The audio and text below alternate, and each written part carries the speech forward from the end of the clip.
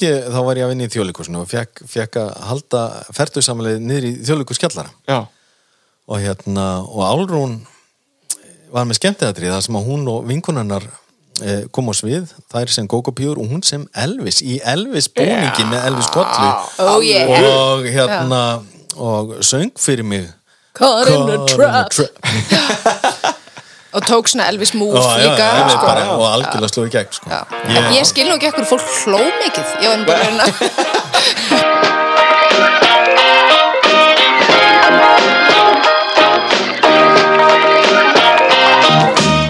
Þáttur vikunar stór skemmtilegur þó ég segi sjálfur frá, en fékk til mín listahjónin Friðrik Friðriksson og Álfrúnu Helgu Örnólfsdóttur sem bæði hafa getið sér gott orð sem leikarar og leikstjórar.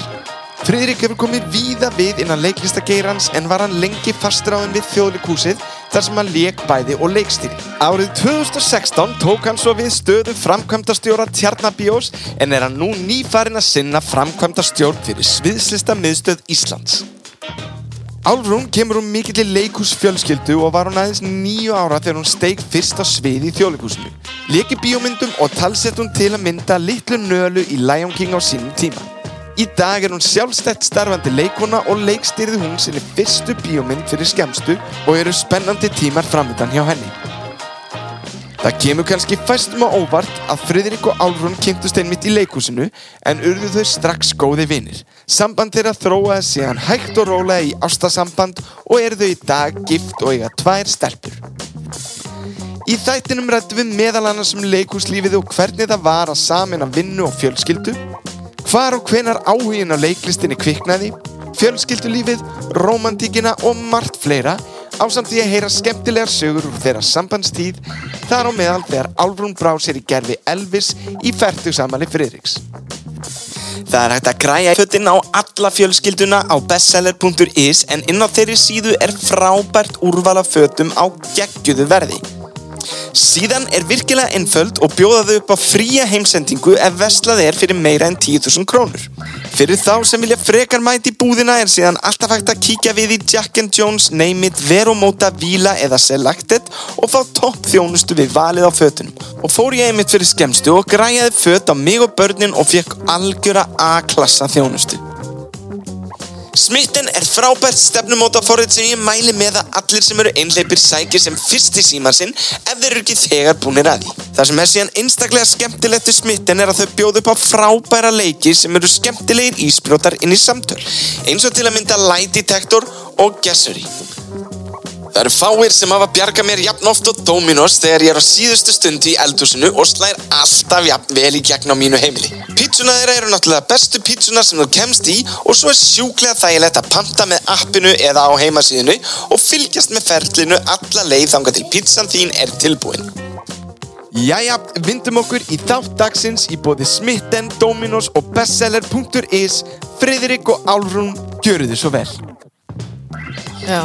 Eru það ekki bara að verða nokkuð góð? Jú, ég held að. Þá ætla ég bara að byrja því að bjóða okkur hjartanlega velkomin hingað til mín í betri helmingin Friðrik og Álfrún. Takk kærlega fyrir komuna. Já, takk fyrir að bjóða okkur. Já, það ýmislegt í gangi hjá ykkur, ekki satt? Þú nýbúin að taka nýja stöðu, Friðrik, eða svona þannig séð? Já, ég tók við, fyrsti framkvæmdastjóri Sviðslistamiðstöðvar Íslands. Einmitt.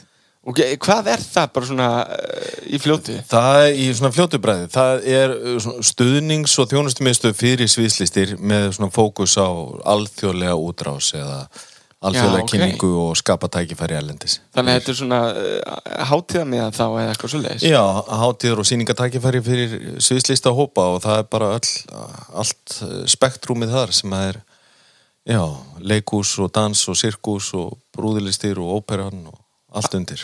Akkurat, þannig að þetta svona bara alls konar. Þetta ekki svolítið fjölbreytt og skemmtilegt starf? Jú.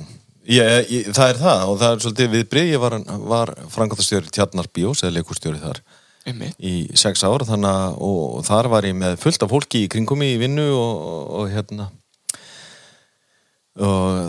svona svolítið meiri miðstöð heldur en sviðslistamiðstöð því að á sviðslistamiðstöð þar alveg bara aleinn á skrifstofu. Þannig að það svolítið einmannlegt stundum og mikil viðbrigði en þetta skemmtilegt og ég svolítið að ferðast og hérna skapa tengslanett og svolítið að kynna sviðslistir út allan heim. Já. Og tekur stundum eitthvað fólk með mér og stundum ég einn að fælast eitthvað. Einmitt. Þannig að það bara mjög gaman. Já, og finnurðu, mikill áhugi fyrir íslenski leiklist á erlendum markaði? Ég held að fólki finnist þetta svolítið forvitnilegt. Íslendingar og Ísland og þá sviðslistir á Íslandi, ég held að fólk sé alveg forvitið hvað er þarna. En það er náttúrulega fullt af fólki sem hefur verið á ferðalagi og íslenska sviðslistir hafa sést alveg út allt. Margir kannast við Vesturport þegar það var á fullu. Og svo eru fleiri sem hafa verið, náttúrulega íslenski dansflokkurinn alltaf á ferð og flugi. Já, dansinn hefur náttúrulega verið svolítið duglegur að ferðast. Já, það er málið. Já, ok, ég vissi það ekki. Af því að það er ekki tungumál í veginum, eða þú veist, það er bara líkamstjáningin, þannig að það hefur svona verið auðveldara kannski. Einmitt. Það er svona físisk tjáning einhvern veginn og meðan hitt er kannski bæði svona beggja blands. Já, ég meina þú komið með texta, þá ertu komið og tungumál, þá ertu komið með leigir sem að þarf einhvern veginn að þýða á milli og hefur fólk þá verið að fara almennt bara með sýningarna sínar á íslensku út eða er fólk að þýða þetta? Bæði. Ég held að það fóru hópar núna til hérna Póllands núna í haust, síðastliðið haust. Í október, þá var hátíð sem var með svona íslenskan fókus og þá var bara allt flutt á íslensku. Já. Og svo aðrir sem hafa farið þá vinnu bara að læra allt á ensku og hérna leiði við textanum allir leikararnir og fara svo út og sína kannski 2 sýningar á ensku. Þannig, bara ef ég myndi líka þessu við eitthvað svona sem maður þekkir, þetta svona kannski svona umboðsmann mennskar svolítið, eða? Já. Samt svona er ég ekki umboðsmaður þannig séð, en jú, ég er að Þú ert náttúrulega í umboði allra sviðslistamanna á Íslandi. Þú ert umboðsmaður Íslands. Þú ert umboðsmaður.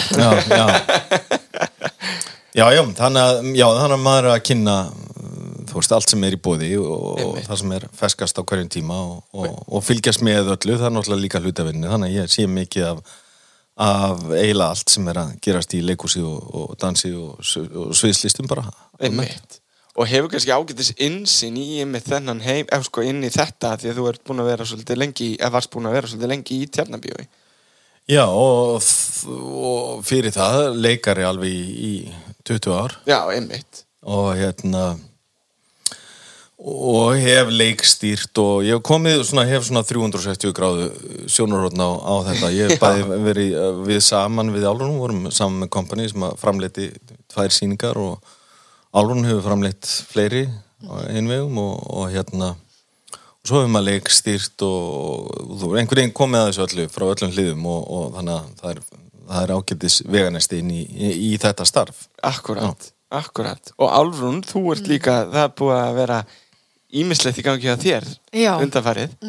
Einmitt. Ekki langt síðan þú gafst út bara heila bíómynd? Já, einmitt. Ég ákvaða bara að skella í eina bíómynd sem var frumsýnd, Band heitir hún. Já.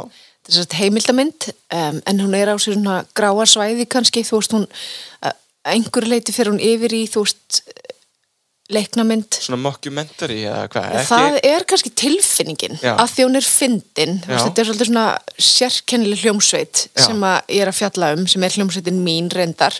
Þannig að þú veist, alltaf það fyrsta sem fólk segir er þetta mockumentary af því að þetta er bara, þú veist, skemmtileg svona gjörningarhljómsveit. En þú veist, munurinn á mockumentary og minnimyndir, þetta er alvöru hljómsveit og ég er að segja alvöru sögu. Þá hún kannski virkir svolítið surrealísk og bara, þú veist, bara klikkuð á köflum. Þannig að þú veist, þó að kannski sumt sé sviðsett, þá er það alltaf byggt á sannleikanum.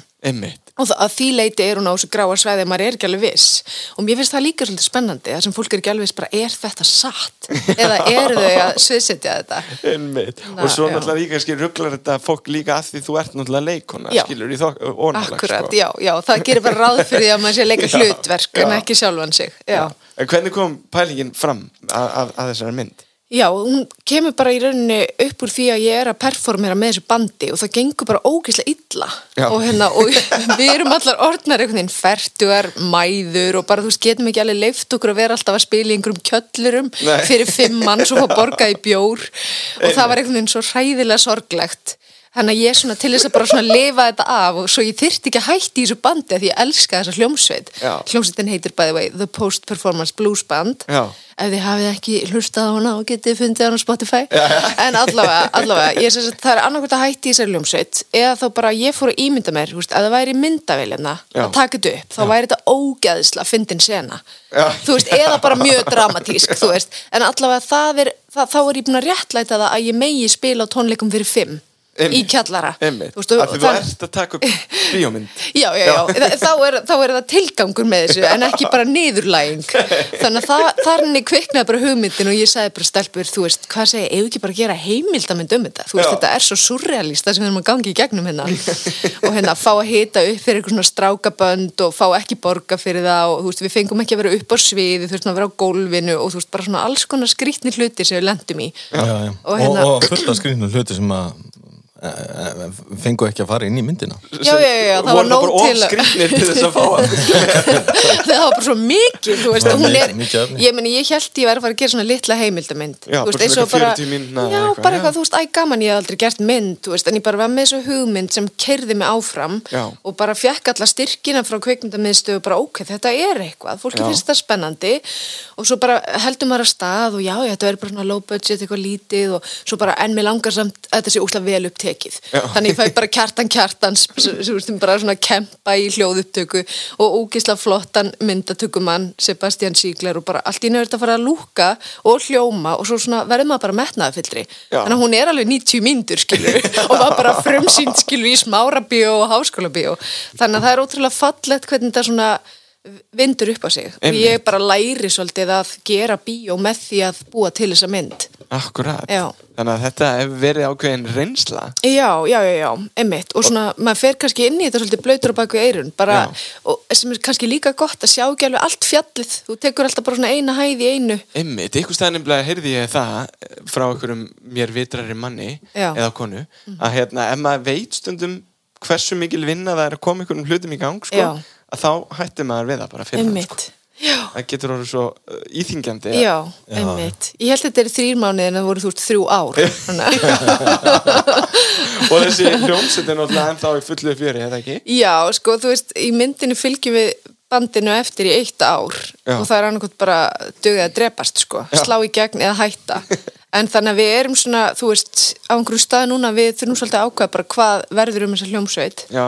Að við erum ekki búin að sjá myndina band, þá vil ég ekki segja of mikið, en við erum að fylgja myndina eftir það því að hún er að ferðast mikið á kvikmyndahátíðir og þeir vilja stundum bóka bandi líka sem er ógeðslega gaman því að þá fólk horfa á þessa mynd og svo allt í hennu bara kemur hljómsveitin fram. Þannig þið eru allt í hennu farin frá því að vera í kjöllurum hérna á Íslandi í bara útrás. Já, við erum bara frá Helsinki í næstu viku og Glasgow í mars og þannig að það er svolítið fallegt. Það er eitthvað svona algjört jaðarband sem slæri ekki gegn, en svo slæri myndin í gegn og þá fær bandið að koma líka. Það er mjög skemmtilegt.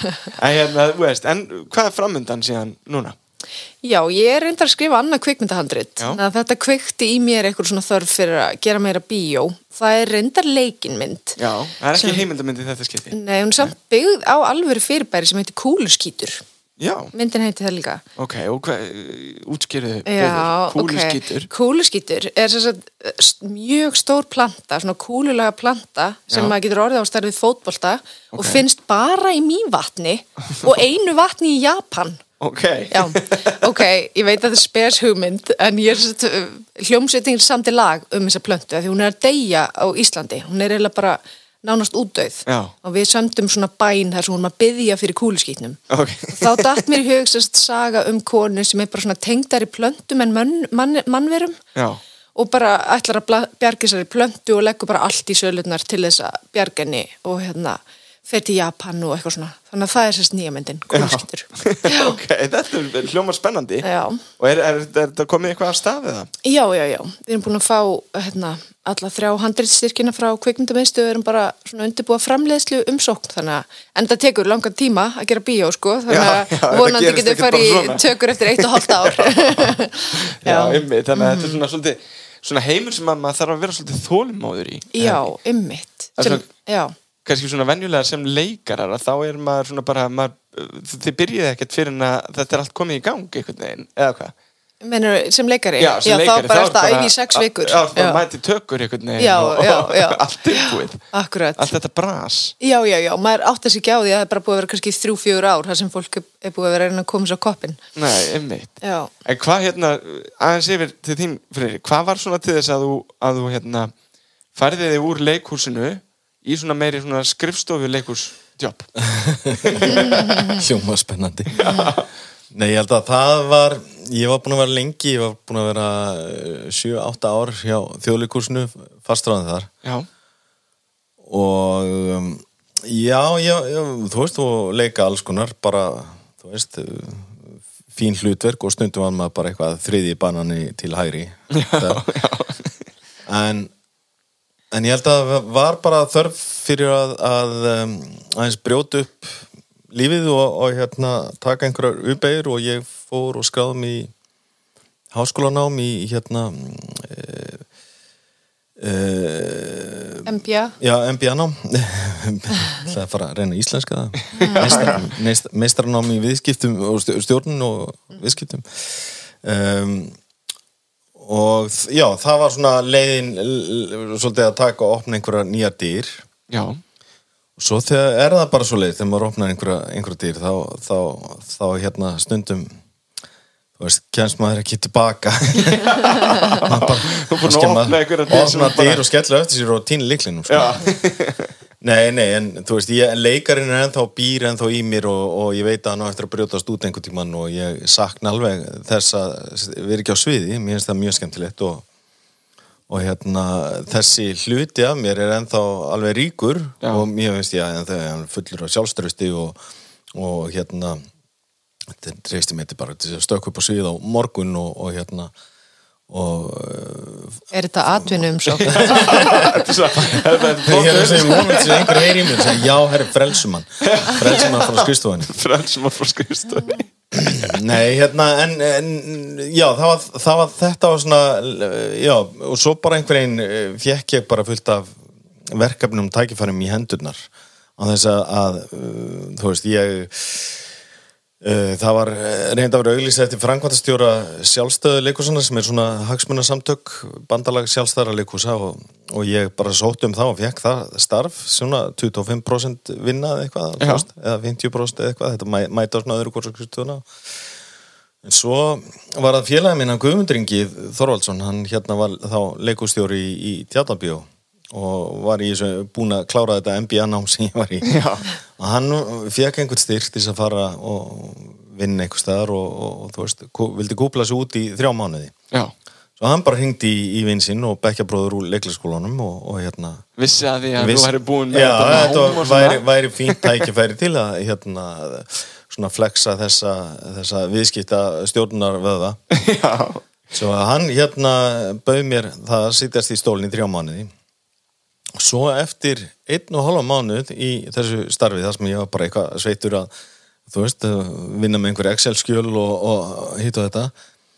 12. apríl á afmælistegi mínum. Já. Þá sendir hann tölvupóst þar sem hann segir upp starfi og þá var bara, jæja, Friðrik, gjörðu svo vel. Þá þurftur bara að taka svolítið ákvörðun. Nú færðu Tjarnarbíó í hendurnar. Já. Og það var alveg skemmtilega áskorun og náðum að lyfta upp svona ásýnd húsins og svona byggja upp draga fólk í leikhús og marga mjög spennandi sýningar og... Já, því þetta rosalega mikilvæg starfsemi sem á sér stað þarna því að, þú veist, eins og þið vitið að það náttúrulega svolítið margir leikhópar sem svona bara húsnæðislausir og ekki mörg hús. Nei, ég held að margir, þú veist, fólk gerir sér ekki grein fyrir stærð senunar að það margt annað heldur en Þjóðleikhús og Borgarleikhús sem eru frábær leikhús. Já. Og algjörlega svona máttarstólpar í þessu umhverfi en það svo margt annað sem í gangi og margt spennandi og stundum áhugaverðar sýningar þar sem vera að svona þrýsta út þenja mörkin og eru svolítið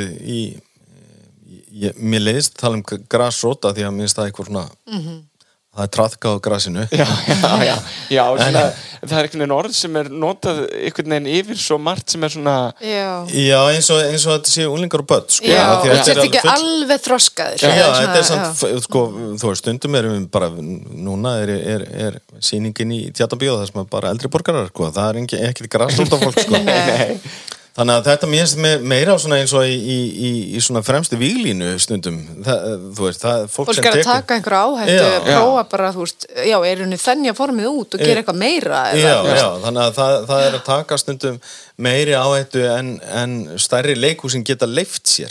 Einmitt, að þau eru svo háði að það komi... innkoma af að þú veist vilja þú veist frekar ná til kjarnans einhvern veginn þurfa að bjóða upp á svona hlaðborð allt fyrir alla einhvern veginn en á meðan sjálfstæðsinn getur svona fókusir að svolítið pinpointa öðruvísi hluti og búið til stundum meira öðrandi sýningar Einmitt En af því nú með ykkur og þið eru bæði leikarar svona, veist, hvar kviknar þessi áhuga okkur? Hvar svona áttu ykkur á því að heyrðu, þetta er eitthvað sem ég ætla að gera þegar ég er stór eða? Já, þetta er náttúrulega kannski svolítið ólíkar sögur hjá okkur Frikka. Þú veist, ég er úr svona leikhús fjölskyldu. Já, kúltúrbarn. Ég er kúltúrbarn. Ég viðurkenni það, ég er kúltúrbarn. Hvar er meðferð fyrir okkur? Já, neymin í alvöru, þú veist, þannig að maður er svona, maður smitast mjög snemma. Já. Þú veist, ég bara man eftir mig 2-3 ára í Þjóðleikhúsinu, þú veist, baksviðs út í sal með mömmu og var einhvern veginn að horfa á fullorðissýningar alveg bara frá því að ég man eftir mér, sko. Einmitt. Og þannig að ég, þú veist, ég var bara farin að suða held ég leið að byrja að tala að fá að komast upp á svið. Og þú veist, ég lék í fyrsta sinni í atvinnuleikhúsi þegar ég var 7 ára, þannig að þá tók ég þótt í óvitunum í Þjóðleikhúsinu. Lék ömmuna þar, af því að það er að leika börn fullorðna og öfugt. Og svo bara var ég í sýningum í Þjóðleikhúsinu svona cirka annað hvert ár, bara þannig ég er 18 ára. Já, þannig það var bara nóg að gera hjá þér. Það var bara brjálega að gera, og lék ég mínu fyrstu bíómynd því á 10 ára og Ég man alltaf eftir þér sem nölu, sko. Já, ég talsetti líka mikið af barnaefni, þannig að þetta var bara einhvern veginn svolítið ekki valið fyrir mann, en þú veist þetta, kannski eins og bara börn læknað eitthvað verða oft læknar, þá er ég bara úr svona leikhúsfjölskyldu. Afi var einn af þeir sem stofnaði leikfélag Akureyrar og Arnar Jónsson, þessist bróðurinn og mömmu, mamma Helga Jónsdóttir leikkona og svo er þetta bara, þú veist, amma í hina ættina líka og þú veist, þetta er bara út allt. Já, þetta er bara basically allir. Já, þetta er bara mjög ófrumleg leið sem ég valdi. En er þetta ekki bara oft svolítið þannig, foreldrar ef það eru góðu fóreldrar, þá er þeir ákveðin fyrirmynd fyrir börnin sín og börnin líti upp til þeir og vilja svolítið kannski feta í þeirra fótspor. Já, akkurat. Það getur vel verið. Ég held að það sé þannig. Einmitt. Og líka svo, þetta er náttúrulega mjög áhugavert allt saman. Þessi heimur er mjög áhugaverður. Já, akkurat. Sem barn að fá að verða vitna þessu. Já. Og svo er þetta náttúrulega svo nátengt leiknum að leika sér, skilur. Þú veist, leikarar er fólk sem nennir að leika sér alla ævi. Annars getur það ekki verið leikarar. Þú ert bara ímyndar og sérst einhver annar og setja einhver aðstæður og lifa í þeim heimi. Og ef mann finnst það gaman, þú veist, þá er þetta bara fullkomið starf. Það er þetta svolítið draumur. Já, einmitt. En hjá þér, Friðrik, það er eins og álsæði, það er bara mjög ólíkt. Já. Það er bara, ég uppkvitaði leiklistina mjög seint. Og ætlaði ég að vera einhver vísindamaður og mjög góður námsmaður og fekk fínar einhvern í skóla og var bara leiðinni þangað, sko. Já. Og foreldrar mínir enga veginn úr þessum heimi, bara verkafólk úr Njarðvíkunum og mjög góðu foreldrar og þeirra markmið var bara ég kláraði stúdentinn og þá voru þau sátt og svo bara gerir þú það sem þú vilt. Þú gerir það sem þú vilt, sko. Já. Þannig það var ekkert sjokk fyrir mömmu og pappa þegar þú sagðir ég ætla að vera leikari. Nei, það var bara stuðningur alla leið og allan tíman og bara algjör frelsi með, það var engin krafa, sko, bara stutt í baki á mér.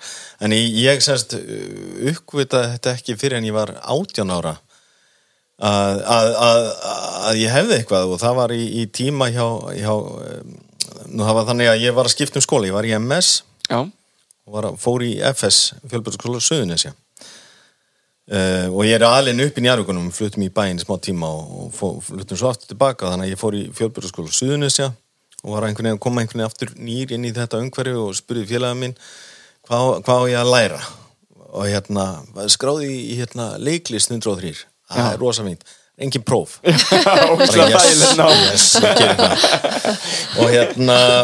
og þar var kennari sem fréttamaður í dag, heitir Borgþór Argrímsson og hann gaf mér held ég bestu einhver sem ég fengið á ævinni af því að það var engin einhvern í þessum tíma sko, þetta var allt metið en ég fór í viðtal hjá honum og hann sagði, herru, já Friðrik já, þú hefur verið að leika áður eða ekki? Já. Nei ekki, ég var alveg sannfærður þú var búin að vera í tíma hjá mér að þú var svo góður og skemmtilegur og hefði verið í einhverju leikfélagi nei, fannst þið það? Já og þetta var nógu þessi einhvern eða umfjöldum var til þess að ég leikar í dag myndi ég segja, því að þetta var svona ítt eftir mér, já, gaf mér sjálfstraust í þessa átt þannig að það ótrúlega hvað einmitt svona kennarar geta haft mikil áhrif á mann með þrýst á réttu nappana sko. Já, pæli bara þessu pínu litla kommenti bara momenti í þínu lífi sem að Já, ítti mér að stá og svo það og svo, þú veist, þá hugsa já, ok, ég þetta að fara í leikfélagi í Fjölbrautaskólanum sem ég gerði og fekk fín hlutverk og fekk svo aðal hlutverki árið eftir og þá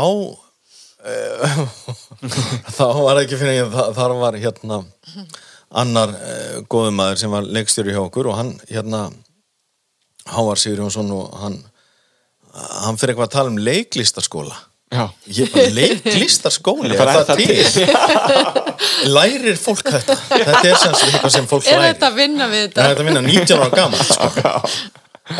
fæ ég fyrst fyrir eftir að því að væri hægt að læra þetta og þá er ég að klára stúdentinn svo því ári þannig að ég bara, ok, þetta er eitthvað sem ég geri, ég fer og sækjum í leiklistarskóla og ég gerði það og sóttum og ég komst ekki inn í fyrstu atrinu, ég komst aðeins í langt í loka úrtak sem gaf mér bara ennþá meiri staðfestingu að ég ætti nú heima í þessum heim sko. Þess að ég komið svona langt sko. Og sérstaklega að maður fer inn með engar væntingar Já og það var bara til þess að ég bara, þú veist, spýtti í og brettu bermar og fór í eitthvað söngnám og þú veist, gerði allt til þess að bara, ég ætla að komast inn í næsta atriðinu sem var raunin og komast inn í leiklistarskólann og útskrifaðist 1998 á síðustu öld Já, einmitt þetta er svolítið ólíka sögur Já, þetta er mjög, þú veist, hún fekk þetta með móðumjólkinni en ég einhvern veginn bara mjög seint eða svona, já, hverju En það er svo áhugavertið með þegar þú segir sko 19 ára gamall að átta sig að já, það er hægt að læra þetta ég held að sé líka bara það er ekkit, þú veist, margir sem er að presentera þetta fyrir mann eða þetta er ekki presentera mikið fyrir mann í skólakerfinu og þar frameftir Já, og líka bara, þú veist, eins og mér finnst eðlilegasti hlutur heima að fara í leikhús en það er náttúrulega örugglega bara þorrið þjóðarinnar sem fer ekkit oft í leikhús eða börn sem hafa ekki komið í leikhús Já Þú veist, Já, það kemur alltaf svolítið óvart að því að mér finnst eins og að vinnu minni í Tjarnarbíó þá taka á móti svo mikið af fólki alveg á, þú veist, áriðum kring og fullt af fólki sem bara, ég hef aldrei komið í Tjarnarbíó Já, merkilegt, og sama gildir ennþá Þjóðleikhús og Borgarleikhús, það er ennþá fullt af fólki en það er kannski það hefur svolítið breyst í seinni tíð, það er orðið dýrar að fara í leikhús, ég skal alveg viðurkenna það. Þetta er ekki... En á móti kemur að börnum held ég boðið, þú veist, það er bæði Borgarleikhús og Þjóðleikhús hafa boðið krökkum í leikhús. Þannig að það allavega fá einhverju upplifun. Fyrsti heroínskamturinn. Já, akkurat. Og svartu hút. Já. En talandi þetta, þú veist, kynningu, við erum ég á sviðslistamiðstöð, ég sviðslistamiðstöð Nei, við fengum peninga til þess að úr barnamenningasjóði reyndar til þess að gera þætti komum til með að gera sjónvarpsþætti sviðslistir, þar sem að einmitt skoðum svolítið þennan fókus hvernig hvernig geta börn og ungmenni, unglingar lært þetta? Hver eru leiðirnar út? Einmitt. Og inn í þetta nám, akkurat. Bransan, já. En það mjög áhugavert, því ég sjálfur var að vinna svolítið í skólakerfinu núna fyrir svona 3 árum síðan í grunnskóla og einmitt maður svona upplifði þetta svona sem, þetta var í boði, leiklist, en þetta var ekki svona litið á þetta eða bara, almennt bara list og verkreinar. Það var svona smá svona, það var stærðfræðin og íslenskan sem að öllum máli skipti og svo var hitt svona bara auka. Já, ég held að ég held að það sé mikið lærdómur fyrir börn og ungmenni að stíga inn í svona, að setja á svið leikrit eða sviðsverk. Því að þetta líka læri samvinnu, læri verkskiptingu, lærir að eitthvað á einhverju tímalínu og hefur einhver svona endapunkt, þannig að það þarf að vinna svolítið hratt og vel að endamarkinu. Það einhver verkferlar og það einhver svona, þannig og fólk ber ábyrgð á einhverjum þáttum, þannig að ég held sé mjög hollt fyrir skóla og börn og ungmenni að svona læri inn á þennan heim. Ég held að þetta sé mjög gott tól fyrir kennar og skóla. Ég bara absolutt sko, í svona félagsfærni líka bara, ef við bara horfum á nútíma samfélag og símanótkun og þetta sem að fólk að loka sér svolítið frá, en þarna allt í einu þarf fólk að tala saman og engi símar einhvern veginn og Þú verður að vera á staðnum, þú verður að hlusta, það svona örugglega fyrsta sem maður lærir í leiklistanámi, bara hlusta á mótleikarann þinn og horfa í augun á þeim og vera til staðar. Akkurat. Þú getur ekki verið með hugan einhvers staðar annar staðar, þú þarfst að vera algjörlega í augnablikinu. Akkurat. Já. Þannig að það svolítið beautiful held ég við þetta inn í skólakerfinu. Og það þýðir ekkit endilega allir þurfi, ef þetta hluti á skólanum, það þýðir ekkit allir þurfi að stíga upp á svið eða enda sem leikarar, að þetta sé bara líka eitthvað veganest inn í eitthvað annað. Þú getur verið starfað í einhverju annars konar umhverfinu, haft þennan bakgrunn og þessa þekkingu og þessa upplifun af því að vinna í svona vinnu. Þú þarft ekkit endilega allir að vera leikarar, en það ekkit pláss fyrir alla sem leikarar. Þetta mjög mikið samkeppnisumhverfi og það bara þeir bestu sem að enda í þessu sem fægi. Það þarf svolítið, sjálfstraust og elju og úthald til þess að einhvern veginn. Það harður bransi. Hann fer ekkert mjúkum höndum alla. Nei, og ég meina hann hefur alveg, fólk fer í nám og finnur og getur svo ekkert fótað sig í þessu, en svo bara líka svo öfugt, sko. Akkurat. Þannig að þetta alls konar. Akkurat. En mér langaði að fara eins út í ég í samstarfi við Dominos og þá ég með lið sem heitir Mönsið og þar ég svona að fara yfir hvað fólk að lauma sér í svona þegar það ætla að gera svona vel við sig. Eru þið miklir mönsarar svona eðlisfæri? Ég veit ekki, hvað möns er það skyndibiti? Er það skyndibiti að tína smátt upp í sig? Já, eða bara svona eitthvað yfir sjónvarpinu svona. Já. Ég að reyna að draga úr því. Ég að reyna að minka með þessi. Freki komin á þann aldur að Möns fer ekki vel með mann. Nei, bara Mönsi hefur leikið mig grátt, sko. En ég myndi nú samt segja að þú værir alveg fyrir það. Já, mér finnst gott að Mönsa. Já, svona þegar það komið fyrir fram að þig, þá ertu... Já, núna ég svolítið að vinna eftir out of sight, out of mind. Svona að fela það selgætið og bara fara að hendi því eða stingði lengst upp í skáp. En við hefum 2 dætur, þannig að það svolítið Möns á heimilinu. Já, það einhvern veginn ekki hægt að sleppa því alveg þegar það eru börn í... Nei, einmitt. Nei, en þú veist að reyna að takmarka við helgarnar og sé ekki upp á eldhúsborðinu alla vikuna, því að þá ég bara í uppvaskinu allt í mig búið með heilan lakríspoka eða eitthvað, það ég veit af, sko. Sem ég ætlaði svona að geyma þá kemur gestir. Það þýr ekki að geyma nammi. Nei, og þú veist, ég veit alveg hvað það geymt. Það annarkur þarf að finna nýjan stað og fela það að við erum komið okkur upp læstum skáp. Nei, þetta þú veist, en ég miklu meiri matmaður, sko. Rikki mjög góður kokkur, sko. Já, það máli. Já, mér mjög gaman að elda mat og gera það alveg mikið. En að ganga frá eftir eldamennskuna? Já, ég alveg Mér finnst bara gott að vera í eldhúsinu, það ekki Frikki? Jú, eða þú veist, ég nefnilega hljóman eins og flótti. Já, hann voða mikið inn í eldhúsi. Ekki loka með hann, nei, opið eldhúsi, þetta ekki loka með hann. Þetta orðið hjarta heimilisins í dag, sko. Já. Nei, og ég meina að þegar ég elda, við erum með svona opið eldhús og inn í stofuna og svo ég elda og halda veislur og þá svona stilli fólk sér upp, það er mitt svið, þar fæ ég að njóta. Þar færi aftur einhvern veginn svona tilfinninguna, nú ég að performa. Allir horfa á þig, elda og... Vantar ennþá klappið og neyinguna, en hérna... Þú fær samt hrós fyrir matinn. Já, það er það sem ég sækist eftir. Nei, og ég geng frá og gerir þetta allt saman og ég fann að gera það svolítið núna að hérna þú veist, Álfrún líka við erum öll að bara sinna heimilinu en mér finnst vola hvað þá ég með bara tölvu eða iPad svona upp á borði og vaska upp og horfa á eitthvað þú veist, svona alveg mind-numbing hérna heila deyfandi einhver sápu komedíur svona sitcom, þú veist, Seinfeld og eitthvað Superstore og eitthvað svona sem þú þarft ekki alveg að horfa og veist samt hvað gerast já, það er sem að ég get hlusta á það og ég veit alveg hvað er í gangi já, þú ert líka búin að sjá það kannski já, ég er búin að sjá það eitthvað þannig að ég er búin að klára það alveg þú veist, klára alveg fullt af svona seríum bara með uppvaskinu sko. Já, þetta er reyndar ótrúlega hérna góð lausn á að gera uppvaskiðan skemmtilegra já, en svo má það ekki vera of krefjandi sjónvarpsefni þú veist, þá bara hætti ég að vaska upp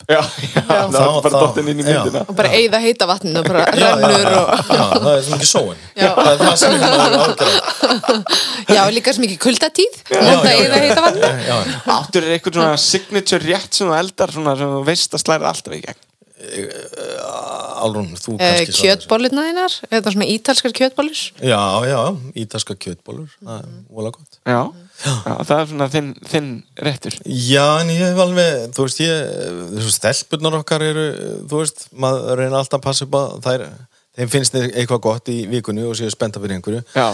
Ég er alveg til í tilraunamennskuna og svona, en maður svona dettur svolítið í að elda eitthvað sem fólki á heimilinu getur borðað þú veist, ef það er orðið mjög svona avanserað og flókið og eitthvað þá náttúrulega er ekki víst að börnum vilji það þær eru samt alveg orðna stórar en bara svolítið matvandar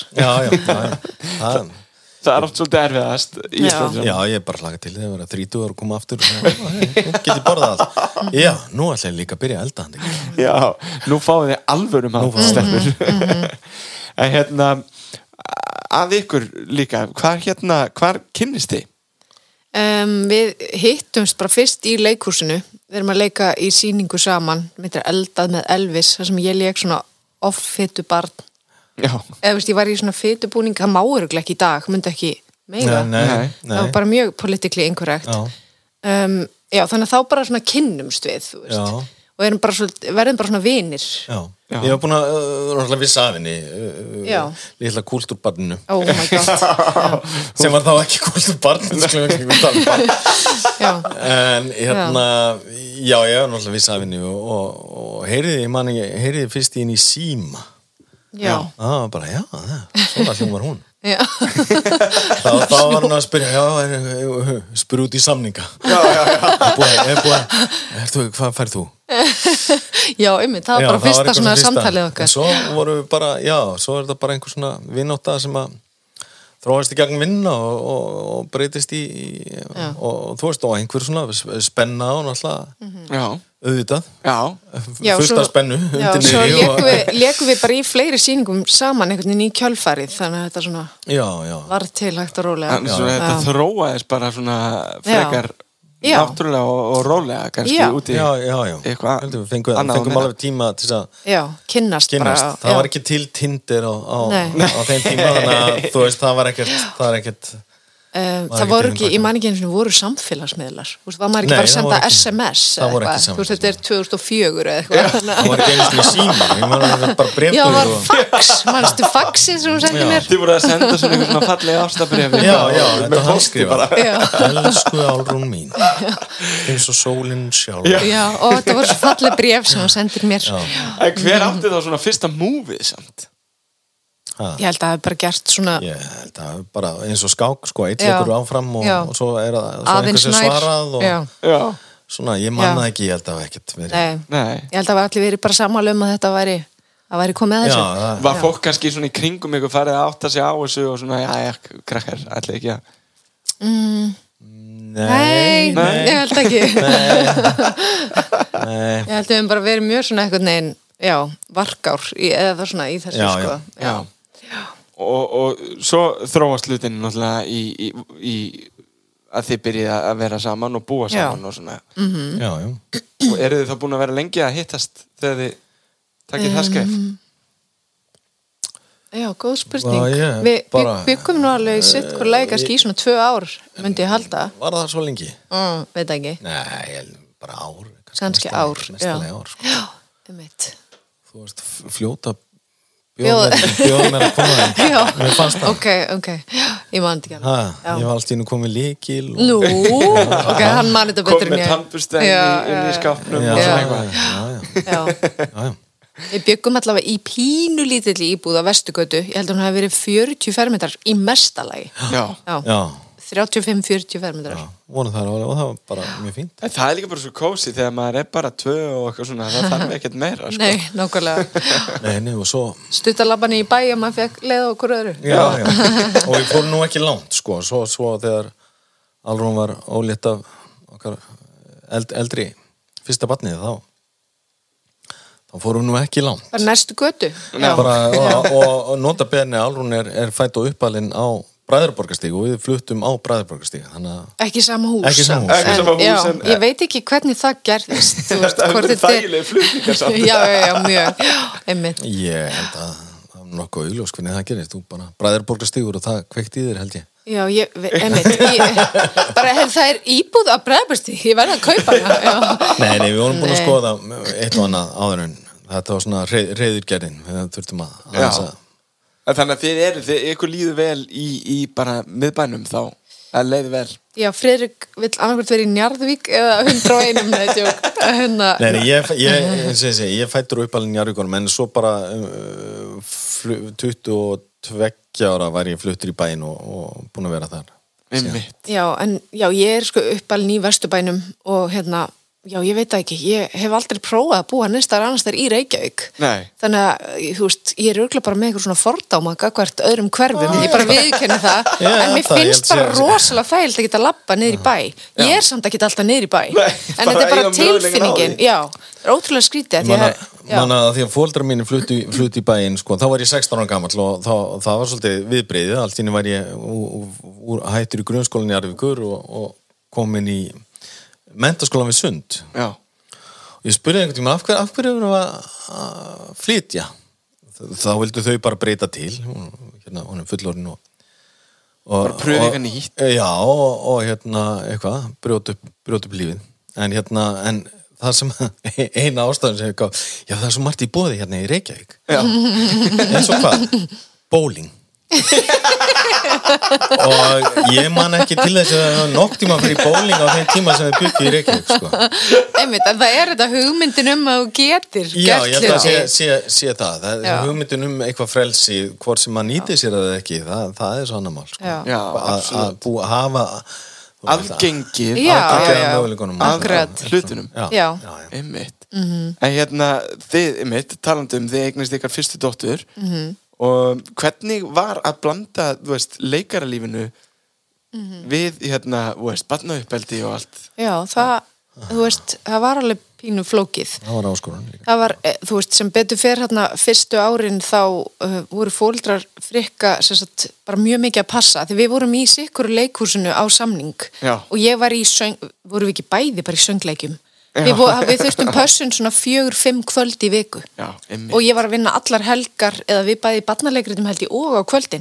Þetta var alveg smá svona, þú veist, auðvitað átti hún yndislegan tíma með og afa, en ég gleymi aldrei þegar hún sagði, hún verið 30 ára eða eitthvað, ég hata Mary Poppins. Ég bara var örugglega eina barn á Íslandi sem hatar Mary Poppins. Þú veist, þá var þetta bara einhvern veginn, mamma og pabbi eru aldrei heima, þú veist, og þá svona fekk maður smá svona, já, heyrðu, þetta er kannski ekki alveg eins gaman og það var. Svo smá reality check. Já, þannig að, já, þetta er, þú veist, leikarastarfið er svolítið fórn, þú veist, að þessu leiti, gagnvart fjölskyldunni, sko, að og ég man alveg eftir þessu sem krakki líka, mamma var alltaf að fara, pabbi var alltaf heima á kvöldin því að mamma var alltaf að vinna.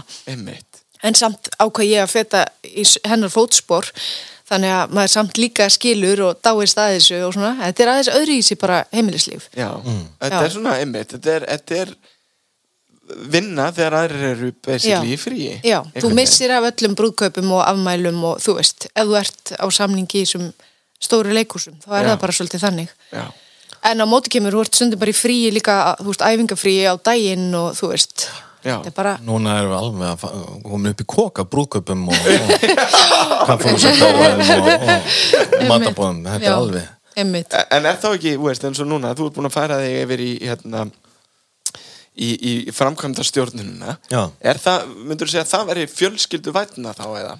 Þú ert bara 95. Já, ég bara vinn á daginn og á frí á kvöldin og frí helgar, en svo kemur á móti að ég fer í svolítið, þú veist, og við bæði núna. Já, núna erum við bara, ég ætla að sjá 3 leiksýningar þessari viku.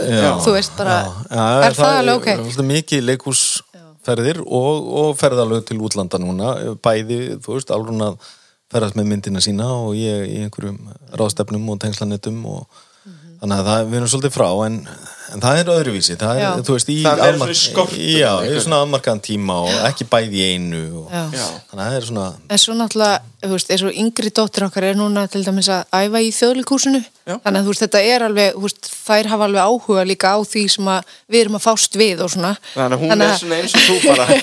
Já, það virðist vera sko alveg án þess að við erum ekkert að íta á þær, en það er bara áhugin einhvern veginn kemur eða þetta er í blóðinu, maður veit það ekki sko. Já, svo, en eldri var þarna líka og bara alveg að talsetja og leika í leikhúsi og svona og svo bara svona bara unglingu núna um tíma kannski. Já, við erum unglingu. Hvernig er það líf? Það er ógeðslega skemmtilegt. Hann segir óguð. Já.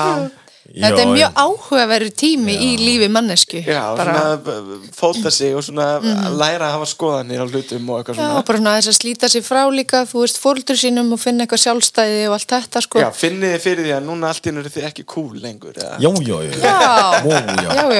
Ég var bara eitthvað að reyna að vera hress á veitingastæðum daginn og kom eitthvað svona gott lag og ég byrjaði svona að dilla mér. Mamma, nennur ekki. Það eru ógeðslega hallarslegt. Það er allt vandræðilegt. Það er allt vandræðilegt. Til dæmis veit ég að það er ógeðslega glata að borga með peningaseðlum. Það gerir það enginn. Nei, ég er ekki að fara að borga með þessum seðli. Það er ógeðslega vandræðilegt. Allt sem er ekki bara pínulítið öðruvís en þau eru verið. Það er bara helst ekki.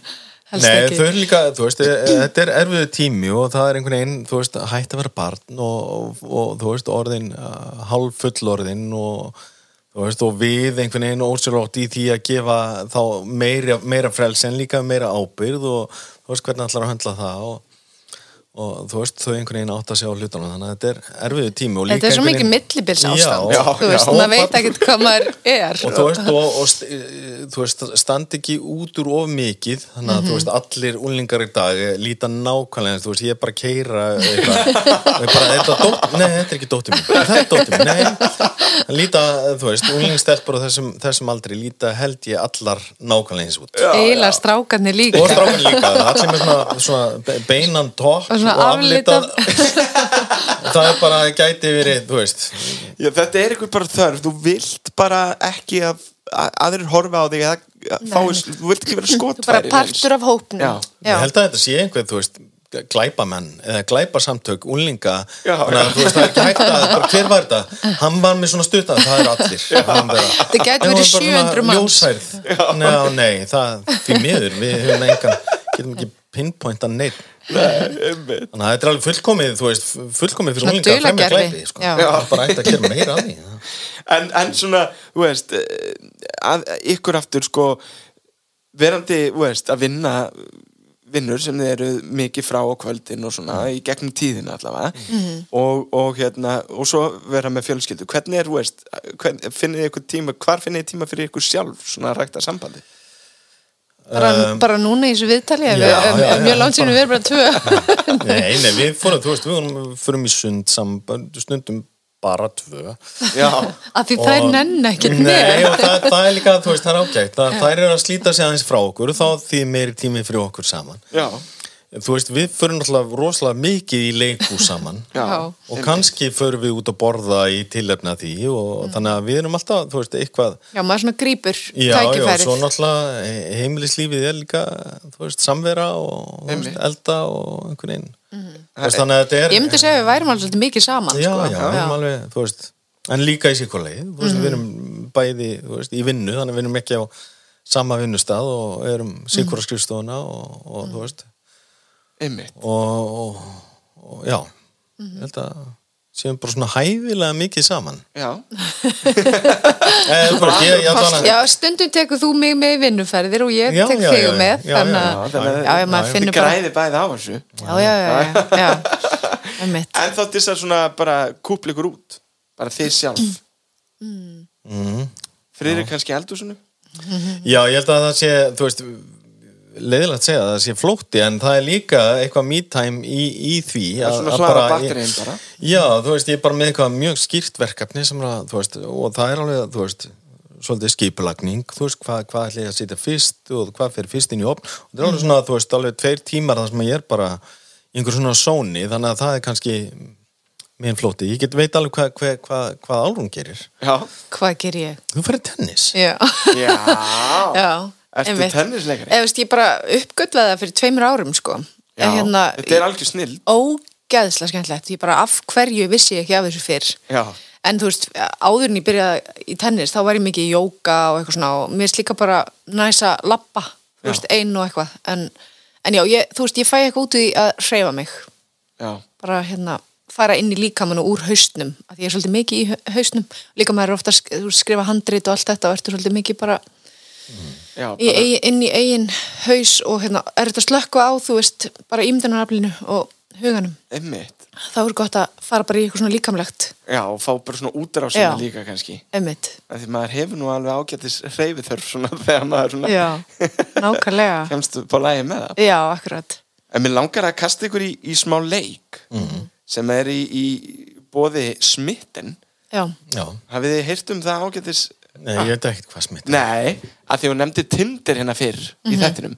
Smitten er sem sagt svona alíslenskt dating app sem er svona, þeir eru búin að taka svolítið það besta úr öllum, þau eru búin að taka það besta úr öllum þessum dating appum og koma því saman í eitt og ykkur nýjungar og þau eru til dæmis með leik sem heitir Lie Detector og hann er svo góður ísbrjótur svona inn í samskipti hjá fólki sem er að svona reyna að byrja eitthvað og þetta er svo að hann gengur þannig fyrir sig að ég ætla að fá ykkur til að koma með 3 staðreyndir 2 þeirra eru sannar og 1 er lygi og ég ætla að reyna að finna út hver þessi lygi er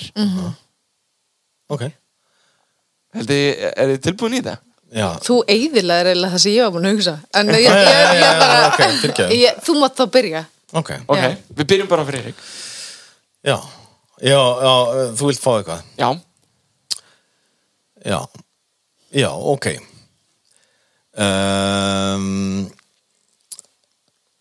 sem sagt ég vann fyrir bandaríska herinn Já og sem sagt vann á skrifstofu fyrir bandaríska herinn Ok, í hverju var það starf? Ég var í fjármálabókhaldi fyrir bandaríska herinn Það er alveg jobb Það er alveg jobb og bara kringum hermenn og eitthvað Og varstu staðsettur þá úti eða?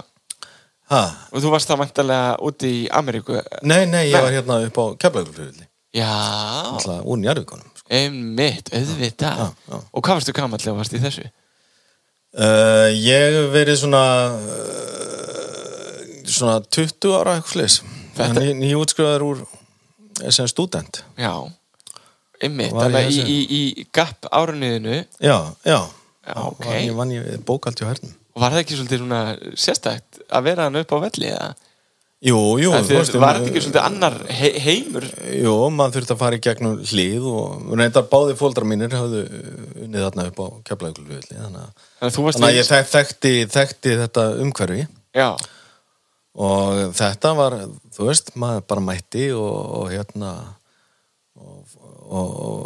fór í mötuneyti hersins og svo á skrifstofuna að vinna í einhverju bókhaldi og Þetta þú veist, mjög með menn sem voru einkennisklæddir svona hér og hvar og svo Íslendingar inn á milli og komst náttúrulega, veist, hrókurálsvagnar með Big Red og Kool-Aid og allt þetta sem það var ekki selt í búðum hérna Já, það reyndar þú veist, þeim tíma það var það ekki eins það voru komnar hérna dósir og Big Red og allt þetta var eiginlega komið þetta meira þegar ég var krakki Já. Svona 10-11 ára þá fór ég og félagi minn þá við smiklu okkur þú veist undir girðinguna og upp á völl og með cash fórum svo í leigubílana sem að þá áttu þeir dollara upp á velli og skiptum yfir í dollara hjá leigubílunum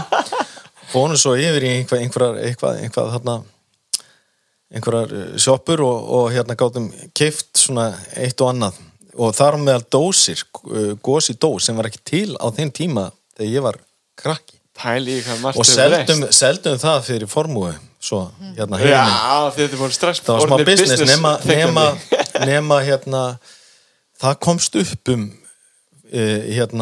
félaga minn pappans var lögreglumaður upp á hann var bustaður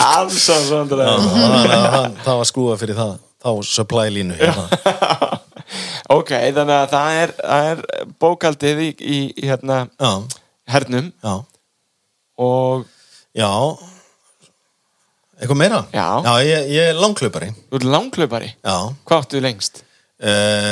Lengsta það er 55 kilometrar Já, Jesus Christ það er alveg hlaup Já, nú utan við 55 Og þá upp fjöll og fyrnindi Fjöll og fyrnindi og Það þarf alveg úthaldi í þetta Já það er bara ég er reyndar það er svolítið síðan en mér finnst það mjög skemmtilegt Já, geggjað Og svo þriðja? Já, ég er semst og Njarðvíkurinn, ég er mikil körfubolta áhugamaður og fylgist enn með Njarðvík í körfubolta og þeir náttúrulega eru þarna Ljónagrifjan Einmitt, þetta er náttúrulega bara Þetta er vagga, þegar ég var bara krakki þá var það bara Njarðvík og Keflavík voru bara aðal körfuboltaliðin á Íslandi nú þú veist, fleiri komnir inn í þetta KR er með mjög sterkt lið og Svo þið eru náttúrulega væntanlega mjög ána með eða sérstaklega þá þú Nei, ég er ennþá Njarðvíkingur sko, þannig að Njarðvík er ennþá mitt lið sko Ég sé nú ekki marga leiki en ég er inni, þú veist, yfirleitt að ef það er heimaleikur þá finnst mér gaman að fara á suður og geti heimsótt líka með pappa og skroppin í Ljónagrifina og hitt gamla félaga úr Njarðvíkunum en sjálfur spilaði ég ekkert körfubolta ég var aðeins og stuttur í það en á móti var að þú veist Gísli Níls vinur minn alveg kafi í körfubolta og núna er sonur hans spila með Val og eitthvað þannig að þetta er alls konar þú veist, alls konar tengingar og það er alltaf gaman að fara bara Einmitt, og fylgjast bara með fólkinu en þú veist, ég er ekki algjörlega harður þannig að ég er ekkert alveg að vakta þetta hvernig degi en þetta er samt skemmtilegt að fylgjast með þessu Einmitt sko, nú ætla ég að reyna að spotta lína í þessu öllu saman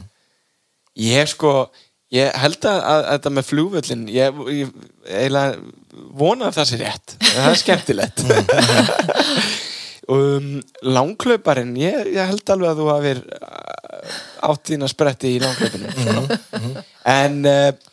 en sko ég held þú sért að trykka mig með körfubolta áhuganum ég held þú sért Njarðvíkingur og náttúrulega, þú ert það en ég held þú hafir ekki haft áhuga á körfubolta Akkur ekki ég ætla að giska á það af því að þetta er góð lygi sko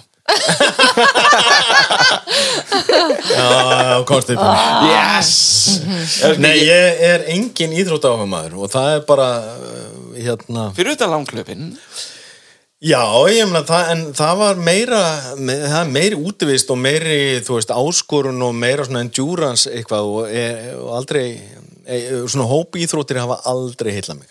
Bara, ég hef aldrei fundið mig í reyndi einmitt í Njarðvík. Já. Fara þú veist, ég held ég 6-7 ára eða eitthvað, bara, herru, já, Friðrik, nú skalt þú prófa körfubolta. Já. Og ég fór inn í einhvern svona körfuboltsal og bara upplifði bara strax eitraða kallmennsku af 6 ára guttum í búningsklefanum. Það var bara nóg til þess að ég bara skellt í lás á þennan heim, sko. Já. Og svo alltaf svona, þú veist, öfundafólk eitthvað svona strákanir, vorum að kaupa og vorum að selja og eitthvað, því voru ekkert að kaupa að selja neitt, sko. Einhverju leikmenn, ég bara, þú veist, og veri í þessum heimi og hafa eitthvað til þess að tala annað en veðrið eða eitthvað. Já. Þú veist, að tala einhverja leikmenn. Já, þetta svo gott svona small talk við fólk sem þú hittir kannski sjaldan. Já, þú veist, aðeins svona meira, svona meira distinkt ef maður sletta heldur en veðrið, sko, þetta er svona afmarkaðara fílt. En mér finnst það samt, ég hef aldrei tengt við þetta og aldrei upplifað þessa stemmingu og svo á einhvern tímabúndi hugsaði, mér langar og ég reyna. Svo áttaði mig á því, þetta er bara, þú þarft að vera frá því þú varst bara krakki að hafa fylgst með fótbolta og eiga þitt líð og og ég þú ætti að koma þér svolítið ég sagði ég komin yfir þetta þennan point of no return að hafa ekki áhuga á íþróttum og núna bara því miður ágætur hlustendur og Íslendingar, ég fylgdist ekki með handboltanum. Nei, einmitt. Ég bara kannski sem Petur fer, þetta var svona vonbrigði. Ég fann mig ekkert knúi, ég vissi einhverjum eitthvað, svona útundan mér að eitthvað var að gerast. En það bara svona forvitni sagir, hvar lágu áhugamáliðin í æsku, það sem að þú kveikir á leiklistinni 19 og íþróttinnar eru ekki? Ég held að, þú veist, ég var alveg, virkur í félagslífinu og þú veist, ég held ég hafi alltaf haft áhuga á fólki og verið kringum fólk og þú veist, einhvern veginn að tengjast. Ég hefur alltaf verið svona, þess að vera félagslega sterkur hefur verið mitt svona, go-to að eiga félag og ég var, þú veist, upplýði aldrei einelti. Ég segi alltaf að því að það var ekki búið að finna upp einelti. Orðið, sko, en það var nóg af því í Njarðvíkunum og svo í mig sjó. Bara eitthvað annað? Já, bara stríðni og einhverju áttið að skilið, sko. Einmitt. En sjálfur tók ég, allan vil ég ekki minna, ég var svo lítill nettur og mikil væskill að ég átti mjög erfitt með að níðast á öðrum. Já. En átti vini sem var nýst á, þannig að ég var kannski í liðinu sem að rétti ekki upp hönd þegar var verið að nýðast á einhverjum. Það er kannski mitt svona mín sorg úr æskunni, en sjálfur var ég einhvern veginn náði að sigla milli skess og báru, þannig að ég náði að vera vinur allra og passaði maður því. Einmitt. Þannig að félagslífið var svona mitt. Já, það var bara duglegur að taka þátt í bara alls konar uppákomum og bara sinna vinunum. Já. Það er svona verið mitt ég manna ég hef aldrei haft áhuga, var ekki búin að uppgöta leiklist, ég var að ræða þetta í einhverjum vinahóp þarna sunnan og þeir sagði, jú, þú veist alltaf á sviðinu og ég man ekkert eftir því, sko. Nei. Það verið frá falið áhuga mál. Já, ég man ekkert eftir því að það hafa verið alltaf, en svo greinilega er það upplifun allar annara, sko. Já. Ég hef alltaf verið einhvers staðar, þú veist, sýnilegur. Já, einmitt. Athyglisíkin var komst. Það vantaði bara orðið yfir það, þetta væri leiklist. Já. Leiklist þetta er bara sama og með einhelti. Það var ekki komið orð. Nei, ég vissi ekki að vera hægt að læra þetta. En það fíblagangur. Já.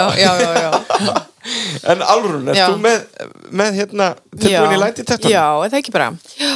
Að því vorum að tala þú veist, mat og svona áðan, þú veist, ég elska að borða og ég er útrúlega þakklátt fyrir að vera með svona góðan kokk á heimilinu. Já. En ég er ekki mikið fyrir ávexti. Nei. Bara einhvern veginn, þú veist, tengi ekki alveg þar. Hvað er það þá við þá? Bara sætan? Já, það er eitthvað bara, þú veist, bara fæ hausverk og bara einhvern veginn, en kíví, nema kíví. Ég elska kíví. Þú veist, ég væri til í að bara hafa kíví. Það geðveikt, skilur. Og það einhvern veginn bara allt öðruvísi. Ég veit það ekki, það er bara einhvern veginn. Það er meiri aðtöfn einhvern veginn. Já, og bara úrslega flott, úrslega fallegur ávöxtur og bara... Og það er líka svona súrarakar. Já, einmitt. Það hefur ekki þetta eins og þessi epli og vimber og þetta er svona ógeðslega sætt, sko. Já, einmitt. Þannig já, það er ein staðreynd. Já. Síðan það, ég bjó í París í 6 mánuði. Ég var 19 ára, þá ég bara fór eftir stúdentinn og legði bara með þýskum fatahönni og bara mætt, bara pröfa heiminn, bara hæ frá Íslandi og labbaði bara mikið göturnar hann í 6 mánuði og fór listasöfn og lærði frönsku og svona lærði að borða mat. Ég held líka að það sé ótrúlega hollt að bara sem ungur einstaklingur að pröfa að vera ekki svona háður bara mömmu og pappa og að hlutinni reddist. Einmitt. Maður er einhvern veginn með svo gott tengslanett, alltaf einhvern veginn einhver sem grípur mann. Það er svo stutt í allt inn á Íslandi. Já, akkurat. Þannig að þú veist, það er alveg einmannlegt og erfitt að þú veist, vera allt í einu bara einn í landi sem talar svona mjög bjagað tungumálið og allt þetta. Og senda dætur okkur. Já, bara 11 og 15 ára. Láta úlingina aðeins finna fyrir hvernig alvöru heimurinn er. Tekur sýstina með og þegar búið einar í París. Já, það var svo fín borg, falleg og svona, einmitt. Ok, og síðan ætlaði ég segja frá því að ég var í ballett í 10 ár. Á cirka 6 í viku. Það er alvöru. Já. Ég ætlaði að verða bara dansari. Já, svona aðeins annað en fjölskyldan, en samtöknu er nógu líkt. Já, einmitt. Önnur listgrein. Já. Það er svona að vera rebel. Eins mikið rebel og getur orðið í minni fjölskyldu. Já. Sko, já, ég var nú búin að svona googla mig til það að þú værir dansari, sko. Ég held að það aspekt sé rétt, sko. Ok. Þannig að sko, París, ég held að París er líka, ég held að það sé líka mögulega rétt, sko. Ég ætla að kasta á ávextina, sko. Ég hata kíví, sko. Hatar þú kíví? Ég hata Þannig að þú varst ekki að tengja þegar ég var að lána. Nei, ég fæ bara svona viðbjóðslegasta matvara sem hefur fundinu. Ég er bara svo stolt af því ég er mjög venjulegur, mjög lélegur í þessu leik, sko. Ég er svo ánægður að hafa lesið ykkur. En Friki, hvað eru lélegi leikara? Þú er bara það. Ég held að sé það. Eða þú ert þessi lætitaktor í þessu appi. Það geti verið. Já, það er manneskja. Já, alltaf í vinninni. Rétt ránt. Nei, já, þetta var skemmtilegt. En finnið þið líka, það sem ég finn svo gaman við þetta er að þetta býr til samtal, sko. Já. Svo allt í einu getur þú farið að kasta í hversdagsleikan í samtalinu. Þannig að það ansið sniðut hjá þeim, sko. Já. En mér langar að kasta ykkur í annan dagskrálið sem ég er alltaf með og hann er í boði bestseller.is sem eru Name It, Vera Móta, Vila, Selected og Jack & Jones. Allt saman í einum hnapp á netinu og þetta kalla ég einfallega bara óþægilegu spurningarnar en ég lofa að það er ekkert eitthvað brjálæðislega óþægilegar. Og það gengur þannig fyrir sig að ég ætla að spyrja ykkur spurninga og þið bara svarið þeim. Og þetta er bara mjög einfaldur. Hver er launavísitalan í dag? Já, þetta er bara mjög einfaldur liður. En fyrsta spurningin sem ég spyr svona eiginlega alla er hver er svona versta gjöf sem þið hafi fengið frá hinum aðalanum svona í gegnum tíðina? Einhver tímann, einhver skipti sem að þetta hitt ekki alveg marg. Já, ég fekk einhver tímann einhver svona húur sem leit út eins og hún væri fyrir 5 ára barn. Friki mannstandi í jólagjöf. Já, hún var held ég með svona fléttum eða dúskum eða eitthvað. Ég hugsaði bara, vá, þetta er takk ásti mín, þetta er rosa svona eins og ég sé 5 ára. Já. Þetta er fallið hugsun og allt það. Já, maður er auðvitað hlý en ég gat samt skiptin í eitthvað Það gott að hann búin að gleyma þessu. Já, þú veist ég held alltaf að ég sé kannski bara glemt ég að segja þér að mér finnst hún svona ljót. Svo það líka þannig, maður vill svona þegar maður fær svona gjafir, maður vill helst ekki sýna það, maður vill ekki særa hinn. Nei, af því að þetta alltaf svo falleg hugsun á bakvið, sko, en stundum hittir þetta bara ekki alltaf. Kannski sá ég einhvern svip að því ég mjög erfitt að gefa alveg gjafir og ég hættur að gefa henni föt nema í ára því að það var einfalt ég gaf henni silki náttföt en að öðru leyti skilja því að það ekki eitthvað sem hún þarf að fara á frumsýningu í silki náttföt en hitt allt svo mjög persónulegu smekkur og þó ég þekki hana vel að þá er ég ekki alveg inn í hausnum á henni hvað henni finnst nákvæmlega eða þannig að ég er svona maður er svona, mér langar að gefa henni bara eitthvað sem mig langar í þannig að, eins og appulúr eða heyrðu, hérna nýtt appul karmasúr, gjör svo vel heyrðu, passar ekki,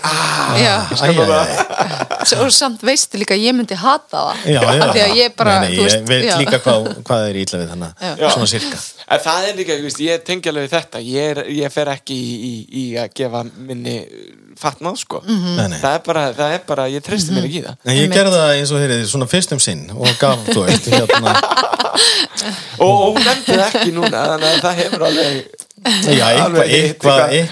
eitthvað slóði gegn og svona, kannski ég veit það ekki en fyrir þér, hvað er svona, hefur hún einhvern tímann nei, mér er mjög erfitt af því að hún er svo smekkleg í öllu þannig að ég einhvern veginn allt sem hún hefur gefið mér hefur alltaf slegið gegn, ég get eiginlega ekki Þú ert yfirleitt mjög glaður af því að Frikka finnst mjög leiðinlegt að kaupa sér föt þannig ég gef honum yfirleitt föt hann er ógeðslega glaður og einhver nefnd að fara í búð og velja eitthvað fyrir Svo er þetta líka, það tengi ég nefnilega líka við því að sko, svo er þetta líka bara að þú færð eitthvað frá henni, þú veist, hún fílar það þannig að þú getur bara alltaf verið í því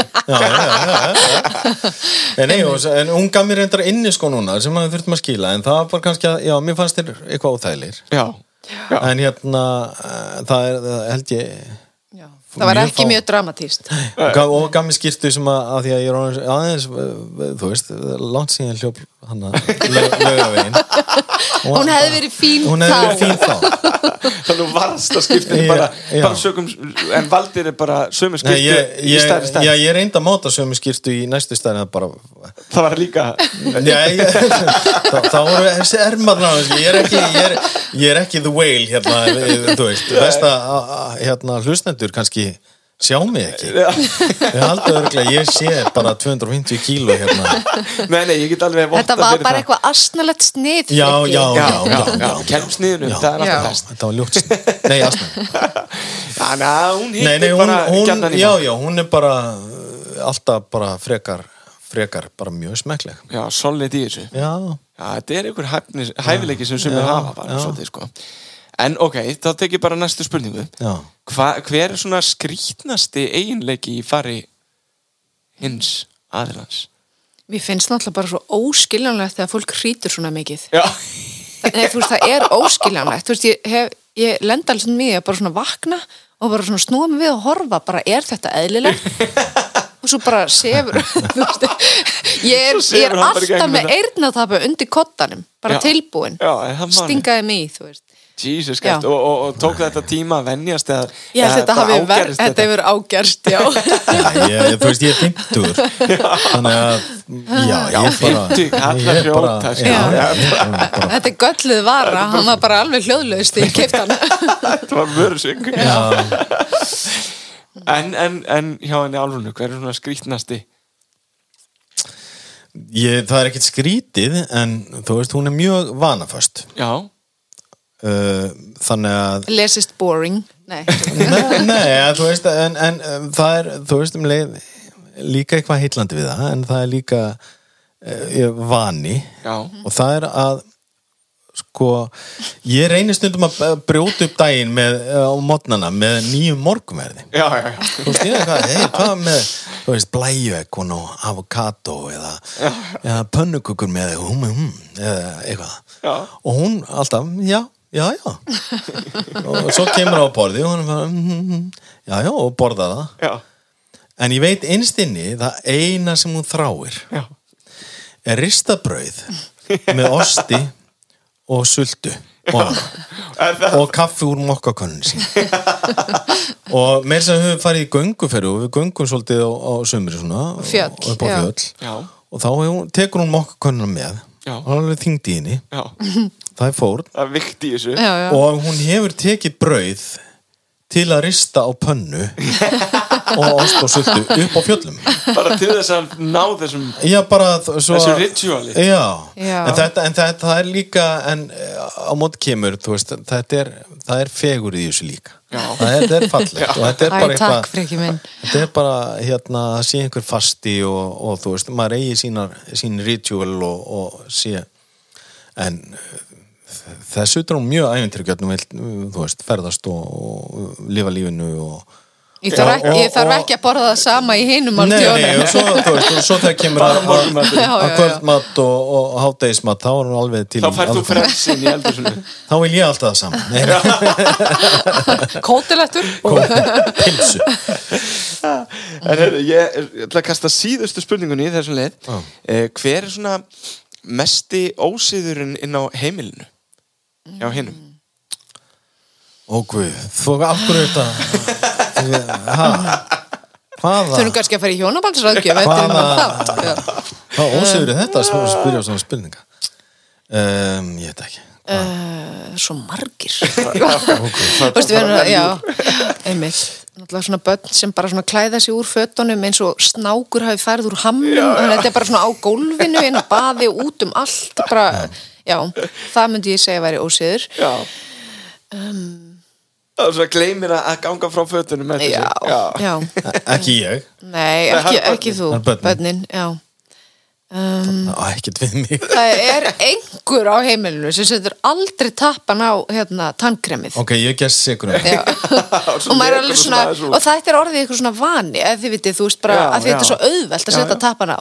Þannig að þetta er einhver sem ég veit ekki hver það er, sem áttar sig ekki á því og þú veist, þetta er svona lítið atrið og maður er eitthvað svona, á ég að láta að fara í töðunar á mér eða bara skiptir þetta einhverju máli eða bara skrúa tappan á. Ég heyri þetta kommentæn og síðan þá hef ég skrúað alltaf alveg bara. Já, ég er ekki frá því þetta við gengið betur. Tannkremstappa, nasistinn, hann gæti sé þetta. Þetta er kannski samt eitthvað svona líka típist, þú veist, þegar maður er búin að vera svona óslega lengi saman og þú veist, það er allt í lagi en akkur er tappin ekki á tannkreminu þú veist bara til að finna eitthvað eða það er einhver á heimilinu sem snýr klósettpappísrúlunni vitlaust svona random, það er einhver sem spáir bara ekkert í það er ekki ég en hver, ok eða hvað er það?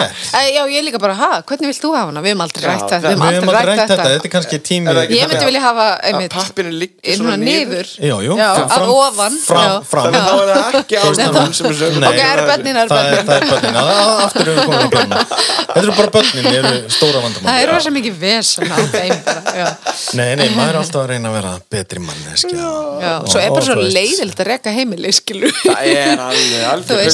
þú veist, ef maður þyrfti ekki að spá í það þá er oft miklu einfaldra að vera fjölskylda af því þetta er svo mikill Groundhog Day líka maður vaknar og það þarf að koma öllu liðinu út og taka til og allt þetta er alltaf einhvern veginn að klára sig ekki alltaf að taka til það var skemmtilega það var í leikriti sem heitir Ævisa einhver sem að leikóperinn Kryðpleir Fríðgeir Einarsson og fleiri voru í og þar var komið svona staðreindur lífið sko, því að þú veist hvað er lífið er ekki, svo ævisögur alltaf svona hápunktur og lágpunktur í lífi hvers manns skilur aldrei þetta hversdagslega en svo sagður, þú veist, þú eyðir meiri tíma með tusku í hendinni heldur hún stunda kynlíf og það er svolítið, maður svolítið, hvað það er eitthvað svolítið sko þú veist að maður er í nánari sambandi við þú veist bakteríu hlaðna tusku heldur en maka sinn sko það er alveg rétt þetta er útrúlega sorglegt að maður pæli í það er lífið en lífið er náttúrulega þú veist og það er svona þarf maður að brjóta daginu upp með alls konar skemmtilegu öðru hvoru En mestmægnis er maður bara með einhverju tusku Já, en þú veist, einhvern veginn til þess að komast að punktunum að maður geti brotið daginn upp þá þarf það að vera svolítið bara sinna einhverju skyldu verkum sko.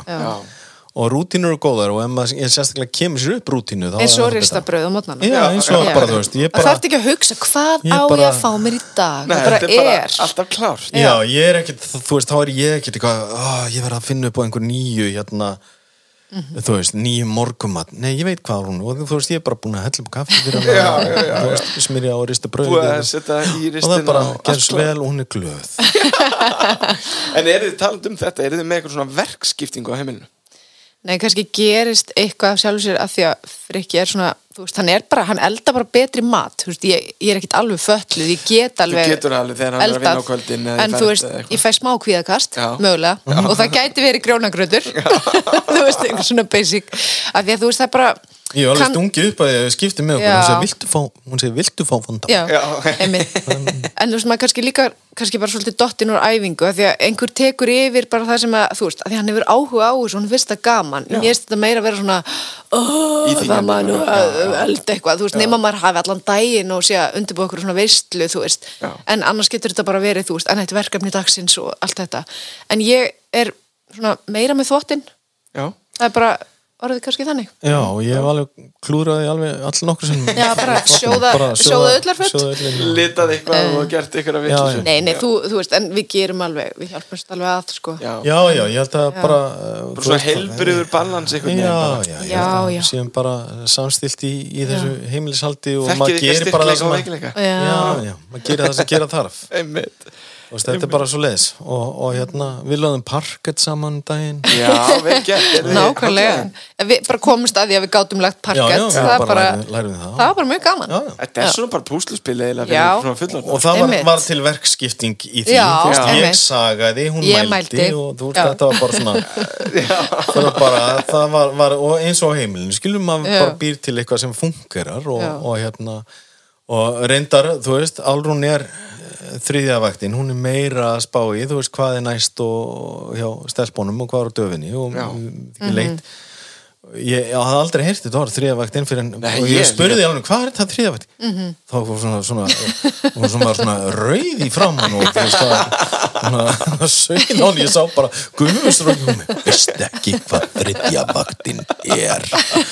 það segir samt svo mikið að vita það ekki en þetta er tiltilega nýkomið inn í umræðina á þeim tímapunkti, þetta hugtaki þannig að það kannski ekki dóðilegt, en núna veit ég allt þriðja vaktinu og það er mikið að passa mig að taka hluta af þriðju vaktinu og hérna stimpla minn á vaktinu og þú veist ég bara, já ok, þetta er næst á stelpunum og það er að gera þetta og græða þetta og borga og frí og þannig að já, þetta er bara en kannski líka bara stundum, þú veist, gleymir maður að, þú veist, útdeila hlutverkum, þú veist, maður tekur það bara allt á sig eða eitthvað, og ég veit ekki hvort að konur eru bara, þú veist, það eru þeim eðlislegra að einhvern veginn vera bara, já, byrju, það er ammæli þarna í bekknum og það þarf að kaupa gjöfin og allt þetta, þetta svona auka planir í höfðinu, þú veist, eða hvort að maður bara svona gleymir að, þú veist, involvera hinn aðilann. Já, einmitt. Þú veist, því það er svo erfitt auðvitað að vera saman í einhverju og maður orðar það ekki.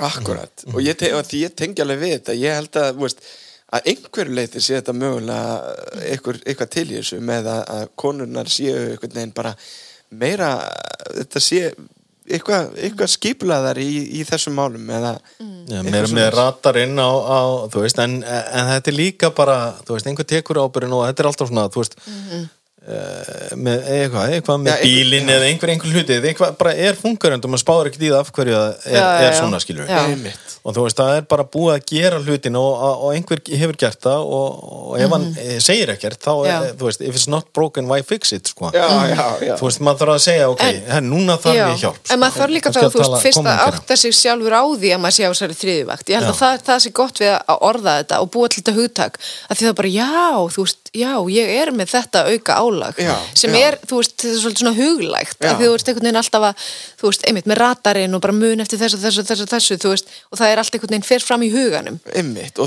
þetta er orðin, og veist, þetta hefur alltaf verið rosa mikil vinna en þau bara ég er að upplifa það núna veist, það er alltaf eitthvað einhvern veginn, einmitt. Og það er bara við bara samfélagið okkar er kannski þannig þú veist, það er bara, það þarf að skuttla út um allt og það er opaslega mikið í gangi og þú veist, allir einhvern veginn í fullri vinnu og svo sinna heimili og börnum og allir þessi sko. Þetta bara púsluspil. Akkurat. Algjörlega. Það minnum alltaf eitthvað hérna allt svona eitthvað grín einhver staðar að bara það hlýtur að vera einhver húsálfur heima. Af hverju? Bara ég bara fer úr fötunum svo bara að ég veit af þegar ég komið hrein bara samanbrotin bara upp í skáp það einhver húsálfur þannig að stundum einhver húsálfur sem að leysi hlutina sem að græja en maður bara þetta alltaf bara maður alltaf læra að vera betri manneskja algjörlega og þú veist, þegar fjórðavaktin kemur þá ætla ég að vera tilbúin og læra allt hana það einhver svona digitalvakt það bara, ertu ekki á digitalvakt fuck en mér langar að henda ykkur í eitt leiki viðbót já, þetta er stúdfullur leikskóli en þetta er svona liður sem er svona svipaður og svona brúðkaupsleikurinn það er rétt upp brúðuna sem heitir Hvort ykkar og ég er eiginlega bara að pröfa þetta í annað skipti ég veit ekki alveg hvernig þetta kemur út svona í útvarpi en ég ætla að spyrja ykkur og þið bara kasti fram nafni viðkomandi bara leið og það kemur til ykkar skilji hennar leik þannig að ég spyr ykkur hvort ykkar er til dæmis þú veist, sér oftar þvottinn og þá svaraði ég bara strax því sem þetta fyrst í hug ég var að pröfa það hvort ykkar er rómantískara Rikki ég ok, þið eru saman þetta er hann þá að koma með rósir og svona af að en það var hik hjá okkur báður við erum með hvort eitthvað svona alveg súper við erum ekki mjög væmin ekki valentínsdagurinn en svona ég tekið hann einhver svona reysur ég held við höfum alveg einhver tíman munið eftir brúðkaupsafmælinu oftar samt ekki nei, ég held að við séum bara ég veit það var ósanngjarnt að segja ég bara tók það því hún sagði nei, þetta er ekki rétt sko. Ég held að við séum bara bæði órómantísk eða þú veist rómantíkin er bara á einhverjum öðrum level hún er allavega ekki svo í bíó nei við erum ég hef svolítið lært það í þessu þætti mínu sko, af því að ég hef verið að fá svolítið að pörum og eitthvað svona að ég held að svona flestir séu bara í svona hversdags romantík ykkur ég held að þú veist, er það ekki eins og með lífið og hversdagslíkan það lífið er samsett en þetta er kannski svona þú veist, af því þegar maður er svona að byrja saman eða er þú veist yngri, þá er maður kannski meira svona meðvitaður þetta þú samt alveg svona bauðst mér í mat og eldaðir og svona þú veist, þú varst alveg dálítið góður í þessu svona þegar við vorum að deyta, ég reyna að rifja upp í fortíðinni, manstu 20 árum síðan já. En hann heldur nú samt sem kannski uppteknum hætti þar og er að elda og svona eitthvað jú, þetta er ákveðið stef ég er alltaf, þú veist, hún er fyrstu sko, matarkrítikari minn og það er náttúrulega Álfrún, númer 1, 2 og 3 ég held alltaf að býða eftir svona horfa á hana og hún stingur upp í sér fyrsta bitanum bara er hún hana? Já, ég líka mjög matsár, þannig að þetta er svona mjög mikilvægt þannig að þú ert átt að dansa á línunni já, ef ég klúður einhvern sem er mjög sjaldan þá er ég með svipun á mig þetta hljómar eins og ofbeldissamband þar sem að þú þarft að elda onni mig og ég þarf að samþykja þig svona fítur herru, pröfu næstu hvort ykkar er fyndnara? Rikki ég þá kom ekki ég er samt ekkert ófyndin en þú ert mjög fyndin hann er nú þekktur sem kómiker þessi maður verið í þessu en alveg á móti þú veist eins og band myndin sjúklega fyndin þannig að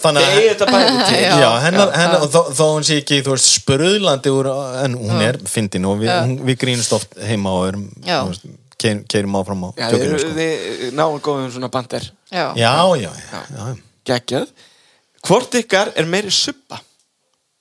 Ég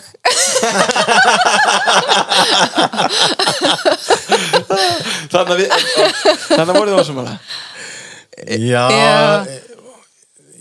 jú, kannski en er það en samt, þú veist, ef ég væri að elda þá væri allt í rúst veistu hvað ég meina? Það er svona hamfarakokk og svona, þú veist, þegar ég er að skrifa handrit eða eitthvað, þú veist, þá er svona, þetta er svona skipulagt kaos og mér finnst það þægilegt eða veit ekki hvað ég veið, þú veist, það er svona það er bara svona miðar út allt þú veist hvernig þetta er en þú, já. Ef einhver annar myndi sittast við þetta þá er þetta óreiða en við erum samt ekki suppur, það er alveg mjög, þú veist, við þrýfum alveg heima hjá okkur það er ekki svona fólk uppbarðið að labba inn eða eitthvað það sem ekki að sópa rottum og kakkalöpum saman á einhver kemur nei ekki oft það kemur fyrir en sjaldan ok, næsta hvort ykkar er meira outgoing?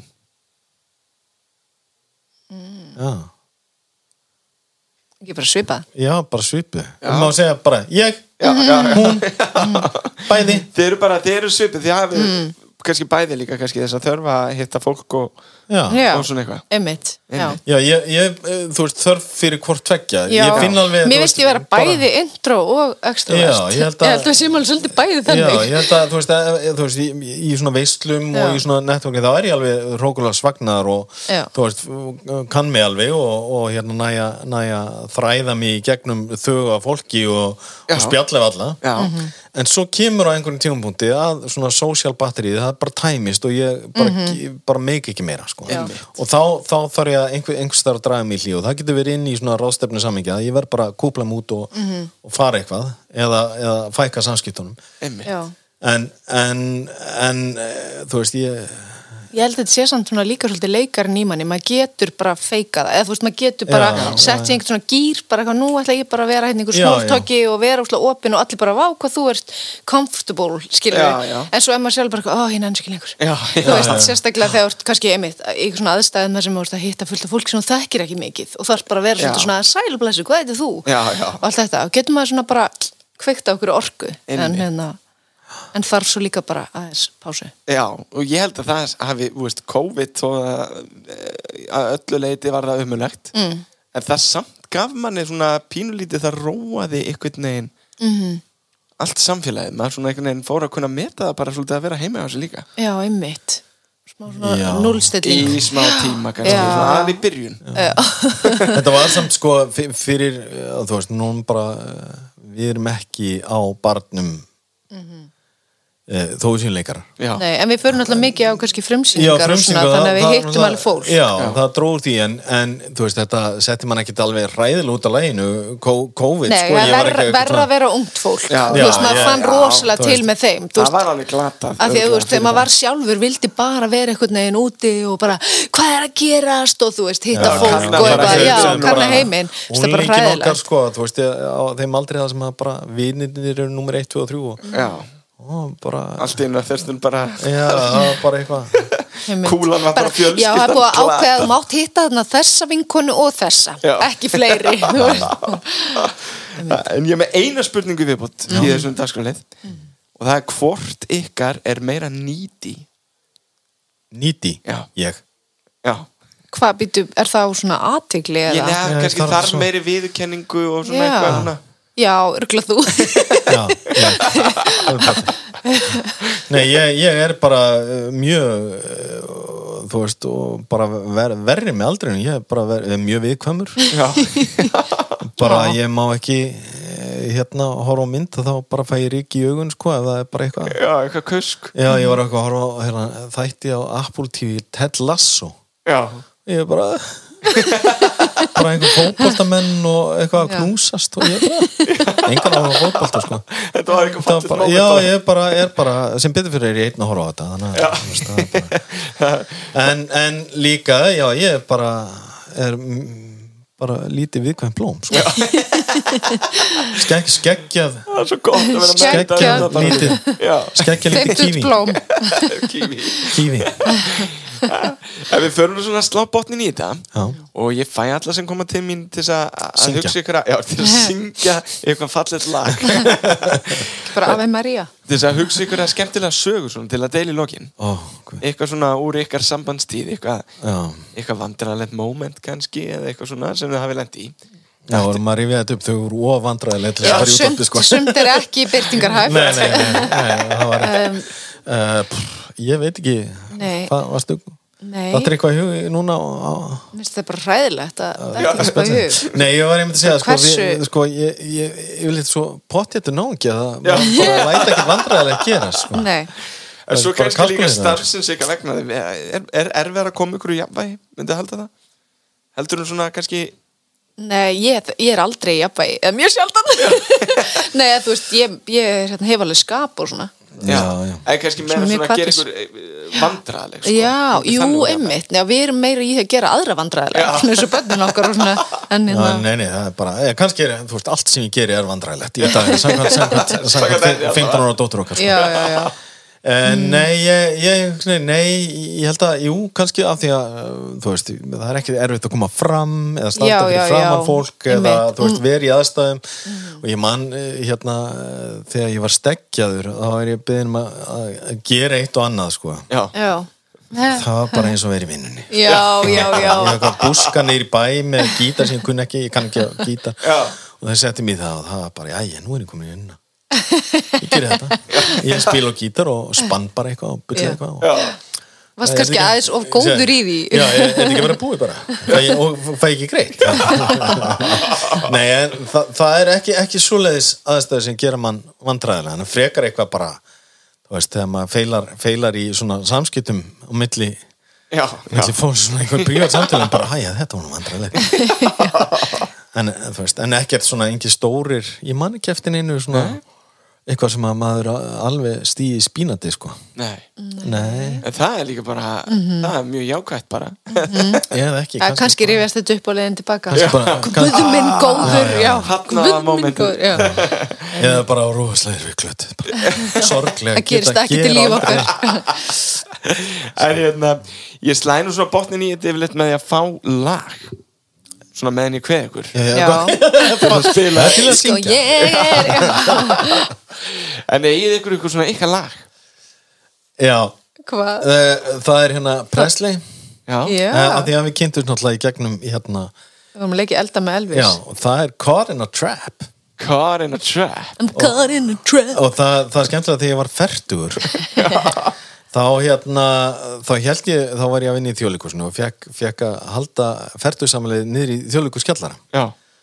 Og Álfrún var með skemmtiatriði þar sem að hún og vinkonunnar kom á svið, þær sem Gógó Píur og hún sem Elvis, í Elvis búningi með Elvis kollu. Oh yeah. Og söng fyrir mig Caught in a Trap. Og tók svona Elvis move líka sko. Og algjörlega sló í gegn sko. Ég skil nú ekki okkur fólk hló mikið. Ég var nú bara að kannski það syngja vel. Já, það var stelpunir í kringu því sem voru. En ég bara gafti af undrun. En eru þið svona svipuð meði í músikinni? Svona, hvað smekkvarar? Hlustum við einhvern tímann á tónlist saman. Varstu lítið sko. En við dönsuðum mjög mikið svona þegar við vorum að kynnast sko. Já, alveg svakalega. Frikki er mjög góður dansari þó hann sé ekki formlega menntaður eins og ég. En við erum ekki mikið að hlusta einhvern veginn á tónlist saman. Nei, leiðilegt að segja það. En við, það er bara mjög vandræðilegt kannski að segja frá því. En það er helst Álfrún dregur inn á einhvern ísvið og þú veist, opnar á einhverju nýja tónlist á því að hún er í einhverju öðru mengi og kynnið þig svona fyrir einhverju. Já, við erum búin að vera að hlusta svolítið á Aldous Harding bæði fyrir hana, hún kom og spilaði bara var það ekki fyrir í vetur eða haust í Hljómahöll. Já, ég mistaði því en að því ég var ekki búin að uppgöta hana en svo bara eftir það, þá fór ég bara, var ég bara með hana á repeat.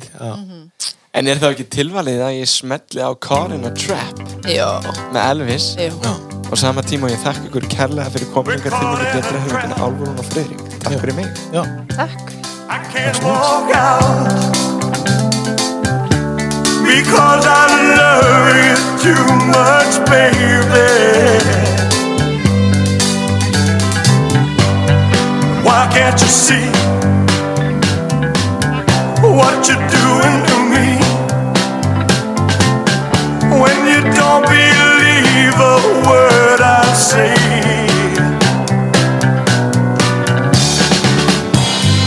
we can't go on together with suspicious minds, and we can build our dreams on suspicious minds. So if an old friend I know stops by to say hello,